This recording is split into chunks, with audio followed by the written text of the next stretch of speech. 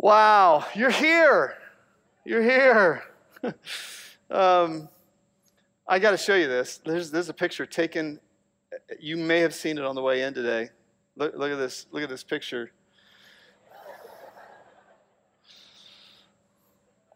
Those of you watching online right now feel like wusses, don't you? You just feel like real wusses. That's my son-in-law who is serving today, and he came in on his motorcycle, and I don't know whether to be angry at him or proud of him. So proud of him. But David, you will be getting a ride home, okay? He was here before the snow actually hit. Oh my gosh. I don't know if you saw Thursday. Cover story of the Dayton Daily News was interesting. The title of the article, as it appeared on the paper, was "As Sports Gambling Grows, So Does Dayton Coaches' Anger." And Coach Grant and his staff, they have seen a cause and effect with the legalization of gambling and sports betting and the unbelievable vitriol his players get. You blow a lead against VCU and you don't cover the spread, you cannot believe what these coaches and players get online and social media, all the way to death threats. Josh Myers told me one time that he has to turn his phone off every season. Just shut his phone off. Because the awful, poisonous anger that pours his way from Ohio State fans, if he allows a sack back in that day, it's just terrible. I read that article, and I know that this is going to... I read the article, and I was ashamed that I'm a sports fan. It was just that, oh my gosh, what is wrong with us? But in that same newspaper was an article about a young woman this week who got into a fracas with the Dayton police because McDonald's didn't put extra cheese on her hamburger. And you know those stories are there, don't you? We hear stories of the barista at Starbucks didn't put the sweetener in our mocha, and we're upset about it, and it just escalates. I don't know that there has been a time where this content from James is more relevant than it is today, as James covers so many relevant issues, none more so than, look at verse 19 of chapter 1 again, "My dear brothers and sisters." And he puts it so succinctly. He says, everyone should be quick to listen, slow to speak, and slow to become angry. Why? Because human beings' anger does not produce the righteous life God desires. Notice the qualifier there. He's contrasting that with James's brother, Jesus. Jesus got angry, didn't he? He got angry at racism and manipulation and greed in the cleansing of the temple. That's what that was about. It was about racism. It was about poor people being taken advantage of by the religious leaders. He got angry at religion for religion's sake when he cursed the fig tree. And we know he got angry. But his anger was different from our anger, and that's what we're going to look at today. Now, every once in a while when we talk about this, every few years we do this little pop quiz, and it's done in jest, but it also has a side to it that I think is practical. So don't raise your hand, but just nod your head if one of these applies to you. When driving, how often do you use your horn? Number one, rarely if ever. You're just that placid person who goes down the highway, and if somebody crosses you, be absolved, my brother. I live in peace. Number two, as needed, at least once a day. How many of you, it's like a vitamin for you? It's a one a day. It's it's not a day if you don't use your horn. How about it? Number three, it is the most used part of my car, is my horn. Oh, here's a big one. In a restaurant, how often do you complain about food? Never, never, never, never. Your name should be Serena. You're so serene in a restaurant when they get your order wrong. Oh, number two, only if it's cold or there are too many bugs in it. Okay, that pushes me over the line. But some of you, number three, regularly, and I go out in my car and honk my horn until they get my order right. That was my dad. My dad was that way. He traveled a lot, ate at great restaurants, and I was always cringing when I was in a restaurant because he was so particular about his food in a restaurant. When you're waiting in a slow supermarket checkout line, what do? Maybe I meditate quietly and visualize world peace. Your name should be Gandhi in Kroger. Number 2, I compare my line to the other lines next to me. How many of you do this? And you can handle it as long as you win. Have you ever noticed that? Like, I can handle it slow as long as my line wins. Or number 3, I threaten anyone who looks like they are going to use coupons. You know, one of the tricky things about anger is it's so useful in certain settings, isn't it? One of the things we understand about anger is power. That's what it is. It's power. I've told this in Players Box many times that when I was a freshman in high school, we're sitting in our locker room and my basketball coach is looking at our team and he says, I want to ask you guys, what do you want out of basketball? When it came to me, I said, I want to play 4 years of college basketball. Now, at that point, I'm 5'6", 120 pounds. I am not a 5-star recruit. And he went like this. He goes, right. And my reaction to that is an anger I have to deal with still to this day. Because that put a chip on my shoulder that became so useful in basketball. It was fuel for me. I never forgot that. Never forgot that. I tell players, I say, I was a small college All-American. In my senior year, I was still going to prove something. That's how powerful anger can be. It can be an unbelievable fuel. My friend Ryan Wilhite was telling me yesterday, he said Braden was in a Players Box group a while back, and one of the kids in the group said, Pastor Charlie seems like a pretty cool guy. I bet he'd be great to hang out with after church. And Braden said, he said, I was playing basketball against him one time, and there was a loose ball, and he checked me into a wall. He said, I think you'd be better off just looking at him as Pastor Charlie. Just keep it at that level. And for me, basketball, anger, controlled aggression was a fuel. I tell the story about one time Muhammad Ali told this, a great boxer. He said that when he was a little kid, he saved and saved and saved money because there's blue bike that he wanted. He just wanted this blue bike. And finally he got the blue bike, and just days later, some kid stole his blue bike. And he said from that time on, whenever he'd step foot into a ring, he'd look across the ring before the bell rang, and he would say, that kid stole my blue bike. And that's a little bit of the trick with anger, isn't it? Is it is convenient. It is a convenient power to use. And it works, for example, in especially certain athletic endeavors. It's almost an essential that you have a controlled aggression. But it doesn't work in life. It doesn't work in relationship. Jesus showed us that it's human to be angry. He got angry about racism. He got angry about abuse and extortion. But James says that's not our anger, is it? Our anger is usually, almost always, about ourself, our hurt, our pride. And the damage of mismanaging anger is staggering, isn't it? Listen to these numbers. 1 violent crime every 22 seconds in our culture. 1 assault every 48 seconds. 1 murder every 23 minutes. According to Prism Magazine, domestic violence is the #1 cause of emergency room visits by women. 1,500 people are killed every year by conflict escalating in traffic disputes.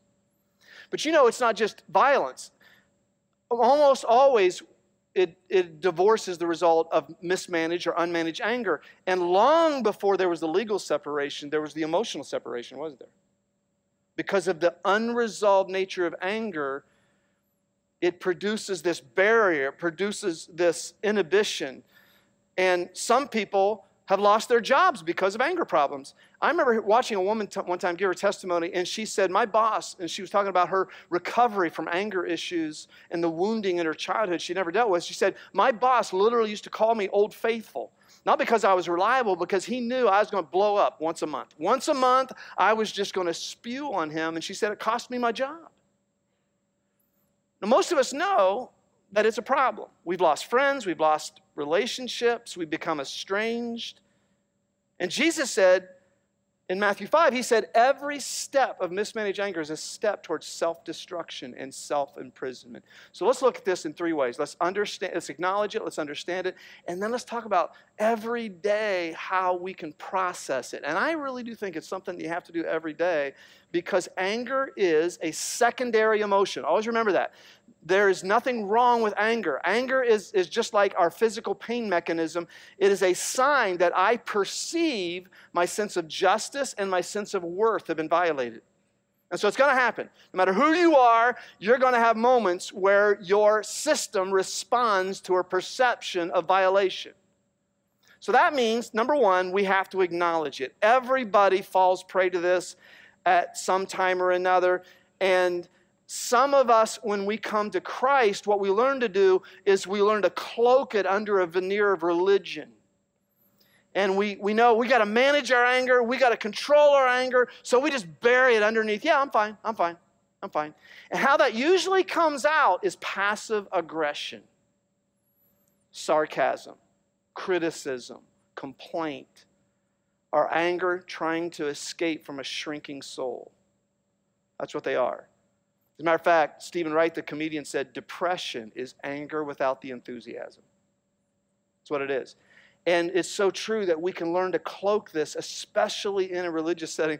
A husband asked his wife, he said, I've noticed when I get mad at you, you don't respond. Like, you don't get mad back. How do you do that? She said, well, I've learned. I just go clean the bathtub. He said, what does that have to do with being angry at me? She says, I use your toothbrush. And we like that, don't we? There's a part of us. How many of you like to watch shows where revenge is that dish best served cold? We love that because it's our sense of justice. And the sophisticated, morally acceptable way to express anger is, I'll just ignore her. I'll just ignore him. What's wrong with you? Nothing. Are you sure something's wrong with you? If something's wrong, I'll tell you. And we think that's okay, but it's putting up barriers. And for some of us today, literally your marriage depends on the truths that I'm going to say. The future of your marriage depends on this. Probably the most succinct statement ever said about anger is in Ephesians 4 when the Apostle Paul says this. He says, in your anger, do not sin. In and of itself, anger is not a sin. It is a secondary emotion. It's a response of a violation. But within it is where we can then venture in to getting way, way, way, way out of bounds. And we start spewing that sideways. We start processing it with a colorless, odorless gas of just vitriol and complaint and criticism and sarcasm. So that means we have to understand it. One of the most basic truths about anger is that you have to be able to acknowledge what's its source. For example, as I'll say here later, I have a problem with technology. How many of you have a love-hate relationship with technology, but it's mostly hate? And so my dad was a brilliant engineer. He literally was a part in the 70s of developing the Micro 68 processor. And so whenever I would try to help him do something, whatever it was, he had a way of making me feel stupid. I just couldn't measure up to him. I've never been smart enough.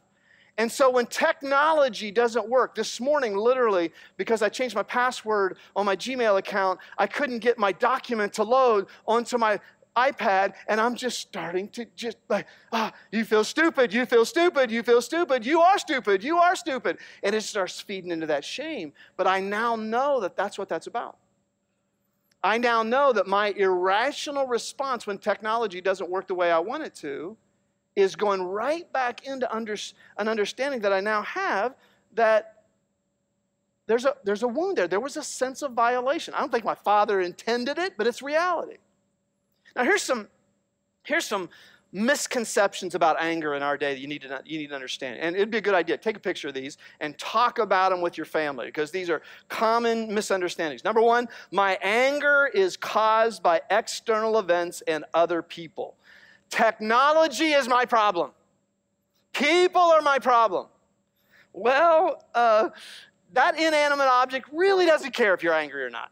It's really not trying to get Those shoelaces that broke at the wrong time are really not trying to get a reaction from you. That ATM machine that swallowed your car, it really doesn't care. That elevator that you went, and it's not going fast enough, and then, because you know it's going to sense that you're in a hurry and you're angry and it's going to go faster, it really doesn't care if you're angry or not.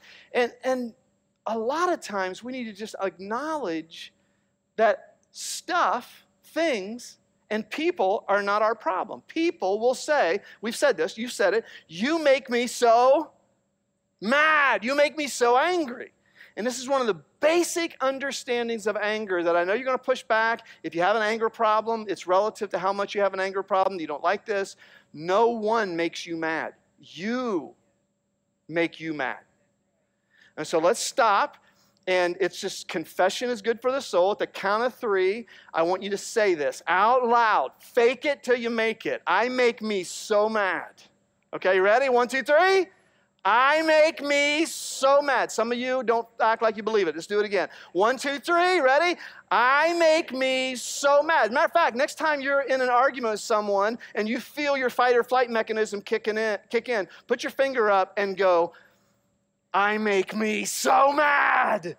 Point the finger right back at yourself because it's the truth. No one can make you mad because at the point between the violation and when your fight or flight adrenal mechanism kicks in and your heart rate goes up and sugar is secreted into your bloodstream and you're preparing for action, there's a moment between that.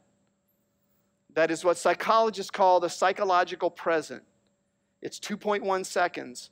Where you have a choice. You have a choice. You have a choice about how you're going to process your anger. Here's another one. I just can't control my anger. That's another misconception. I just can't control it. Well, there's a sense in which, remember this, every time you ventilate anger, what you're doing is you're creating these neural connections. Like every time you flood your brain and your frontal lobe gets flooded with anger, you're creating these neural connections. Every time you do it, they start growing stronger. And then they grow stronger. And then they grow stronger. So in one sense, it is a vicious cycle that you've gotten yourself into. But it's a misconception that you can't control your anger. And we know that's true because how many times have you been in an argument in your house and that important phone call comes through, your phone buzzes, and you're going, hello? You know that's true. You have had that happen where things are going hayward and you just know in an instant, I got to control this. And so that's a misconception. Here's another one. The best way to handle anger is to ventilate it. And about 30 years ago, this was a really popular notion that anger is so destructive that you need to make sure that you just let it rip.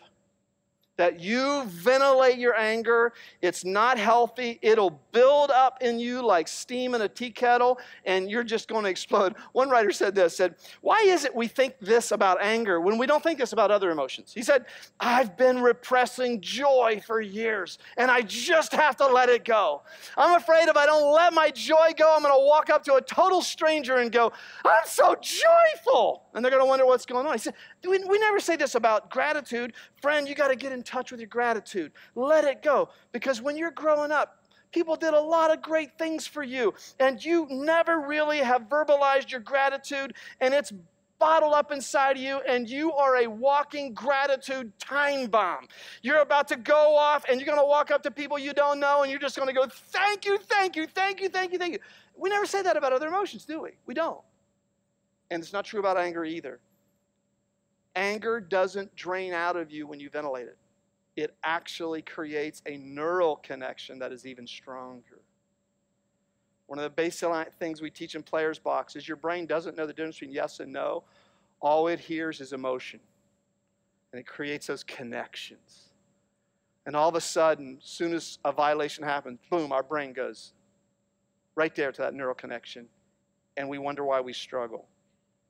This writer said the contemporary ventilationist view is to express your anger, let it fly so that it won't clog your arteries and ruin your relationships. But if you express your rage, your expressed rage causes another person to shoot you, what will it matter that you die with very healthy arteries? And here's the problem about anger. How many of you who are ventilationists have ever liked to be the ventilatee? Nobody likes that. It just escalates the anger. You have somebody who pulls out in front of you on State Route 48, and you express your anger, and they just pull up next to you and they say, "You idiot, you shouldn't be driving a car." How many of you say, "You know what? That is great wisdom. I'm going to be a better driver from now on. Thanks for sharing your viewpoint on this little infraction we had." It never happens that way, does it? What does it do? It just escalates it. And so the notion that what you do with anger is you just ventilate it, you let it rip, is a misconception. Here's another one. Talking it out with a third party makes you less angry. Now this one, there's a truth to it and there's a non-truth to it. The non-truth is with you're angry at A, you go to B and you talk about it, that'll get it out. It doesn't. First of all, it kills relationships. It's called triangling. But the research shows that talking out an emotion to a third party doesn't reduce the emotion, it rehearses the emotion. This is why often if you go to B to talk about A, you're actually more angry when you leave that conversation than when you started it, because all you just did is you embedded that anger deeper into your system. And so talking about your anger toward A with B, it doesn't reduce it, it rehearses it. Now here's the exception to that. This right here is why having skilled Christian counseling is so critical. Because I can't tell you how many times a Randy Creamer, a Paul Wilkins, so many of our trained pastoral counselors have said, "Hey, here's how a conversation went with so-and-so, and they wanted you to know about this," and they've told me that they represented the party that wasn't there in the conversation at the moment, but was a part of the reason why there was anger, and the fact that they were able to talk about it but not have that validated actually led toward healing. This is why a pastoral counseling or a professional counseling context is so critical, because you don't ventilate, you don't rehearse it, you actually get a mirror put up to your face about your condition. The problem isn't that person. The problem is you make you so angry. Here's another misconception right here. Never feeling angry is a sign of spiritual and emotional maturity. And this is one of the dangers if you're in a church setting that becomes very real, that I'll get to the point someday where I don't get angry. I'll get so close to Jesus that I won't get angry. One of my favorite movies, at least comedies, is What About Bob? With Bill Murray. And if you remember the character, Dr. Leo Marvin, he is so mature. He is so in charge of his emotions. What does he say? "I don't get angry, Kay. I don't get angry." And what does he end up doing at the end of the movie? He blows up his own house out of anger. And you'll never get to the point, unless you're not human, where you don't get angry, where you don't have a perception that you've been violated. And I say that's a perception, because it may not be true. But your perception is that your sense of justice and your sense of worth have been violated. Now, I had my freshman basketball coach tell me that, and that was in 1976.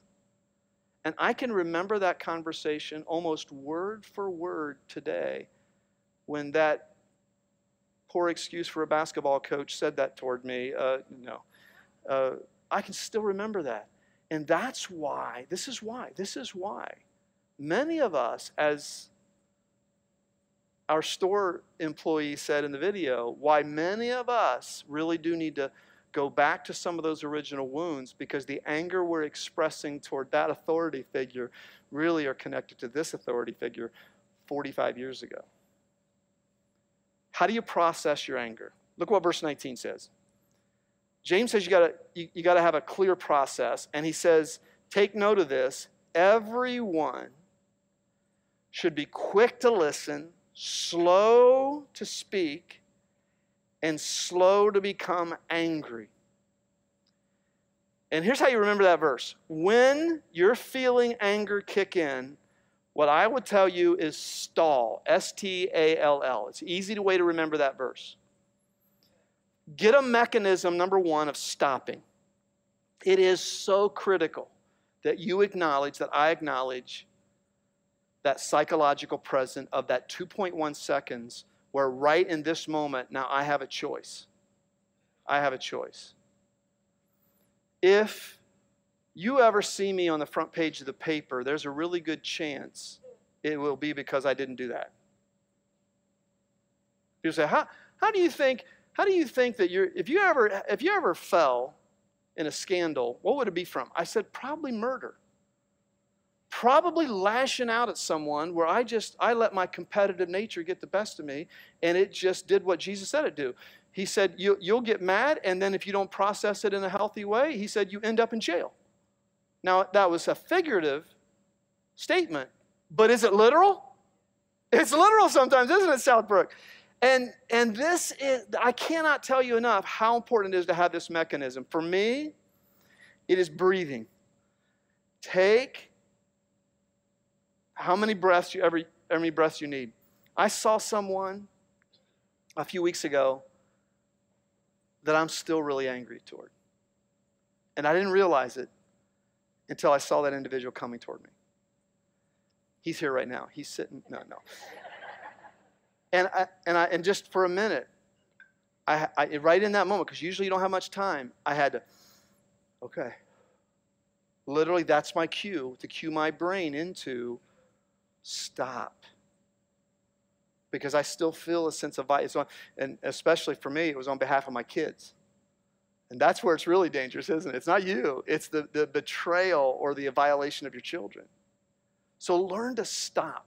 Get in the habit. Use breathing as a mechanism. But that leads to number 2, ask. Ask these questions. Why am I angry? Could I be wrong? What do I want? Why am I angry? Could I be wrong? What do I want? Because often our anger is a perception, but not a reality. We perceive that person meant to violate our sense of worth. Sometimes it's just not true. Number 3, James says, be quick to listen. Commit to understanding other people by putting yourself in that person's place. And here's the trick on this. If you're in a discussion, one of the ways to stall the conversation, but also to activate listening, here's the magical phrase, you already know it. Tell me more about that. Tell me more about that. Tell me more about that. And it's amazing how often you'll start settling down when you ask the other person to share their viewpoint instead of what do we want to do? We want to interject our viewpoint into the conversation right now. But the tell me more mechanism is actually a little trick in your brain to say, I'm going to listen. And they may be wrong. But remember this. This is why Christians are so often the poorest processors of anger is you're more likely to mismanage anger when you're right. You're more likely to mismanage anger when you're right. I don't know how many of you know this, but today is National Right to Life Sunday. And, abortion is a personal issue for me and my family. I had sisters who were told they needed to have an abortion by church people. And it's a really personal issue. But I always think it's incredulous that we seek to change something with anger that's about life. And I love it when we see peaceful demonstrations and loving confrontation. But when we mismanage our anger and we use hatred to try to get perception or legislation changed, we're undermining the very purpose of what we're trying to change. It is so critical to listen. And then number 4, let it go. Let go. And this is what I want to do to end our time together today. It's why journaling the slights done to you, if you struggle with anger, it's a good idea to journal the slights done to you every day. Why? Paul said, in your anger, don't sin, and don't let the sun go down while you're still angry. That is such great advice, because once anger has an overnight processing to it, it becomes more poisonous. It becomes more embedded into our system. It affects our sleep. And so one of the most important things you can do is every day you process that out and you lay it at the one entity that melts the power of anger. It's the grace of Christ. If you have an anger problem, we're going to have a pastor up here who can direct you to pastoral counseling after we're done. But one thing you can do before you leave here today is go to the sides of the room, grab the symbols of the body and blood of Christ given for you. Remember that he said these words that changed history. These words changed history. Father, forgive them. They don't know what they're doing. Those words changed history because of the 5 things the early church was known about. The most pronounced reality of the early church that changed Rome was they never retaliated when wronged, but when crucified or hung in effigy or hung by a cross themselves, they said, Father, forgive them. They don't know what they're doing. They didn't retaliate. And that you say today, you take your hurt today and you take those symbols and you say, Jesus, with this, melt my unresolved anger. Because he can. He can literally start melting that wound. And you still may need counseling. You probably do. But it starts at the cross. There's an old hymn that says, nothing in my hands I bring, simply to your cross I cling. And I, as an angry person, a shame-based person in recovery, I can tell you this is the truth. That every day I got to lay the offenses my way at the foot of the cross where he said, Father, forgive them. They don't know what they're doing. And I want you to do that today. Because probably the worst thing that can happen in a culture that is ready to spew anger at the drop of a pin is for Christians to be angry, for Christians to be vitriolic, for Christians to be retaliatory. And we got to be more gracious than that, don't we? So I'm going to pray, and it's up to you to lay your wounds down. Lay them at the foot of the cross. And if you need to talk to someone today, we're going to have a pastor up here to do just that. And they'll direct you in the direction you need to go. Let's pray first. Father, such simple words from James. My brothers and sisters, be quick to listen, slow to speak, slow to become angry. But so hard because our systems are wired for fight or flight. And so our very systems are often working against us. And in a culture that feeds on that anger and fear, call us to another way. Call us in a way that we rise above that through the power of your grace. And we don't rehearse anger. We learn to process it in the context of your Son, Jesus Christ. Thank you for today. Thank you that in spite of the snow, maybe somebody here really needed to make it today and needed to be here for this. Probably so. Give us safety on our rides home. And it'd be great if the Bengals won today. In Jesus we prayed, and everybody said, amen.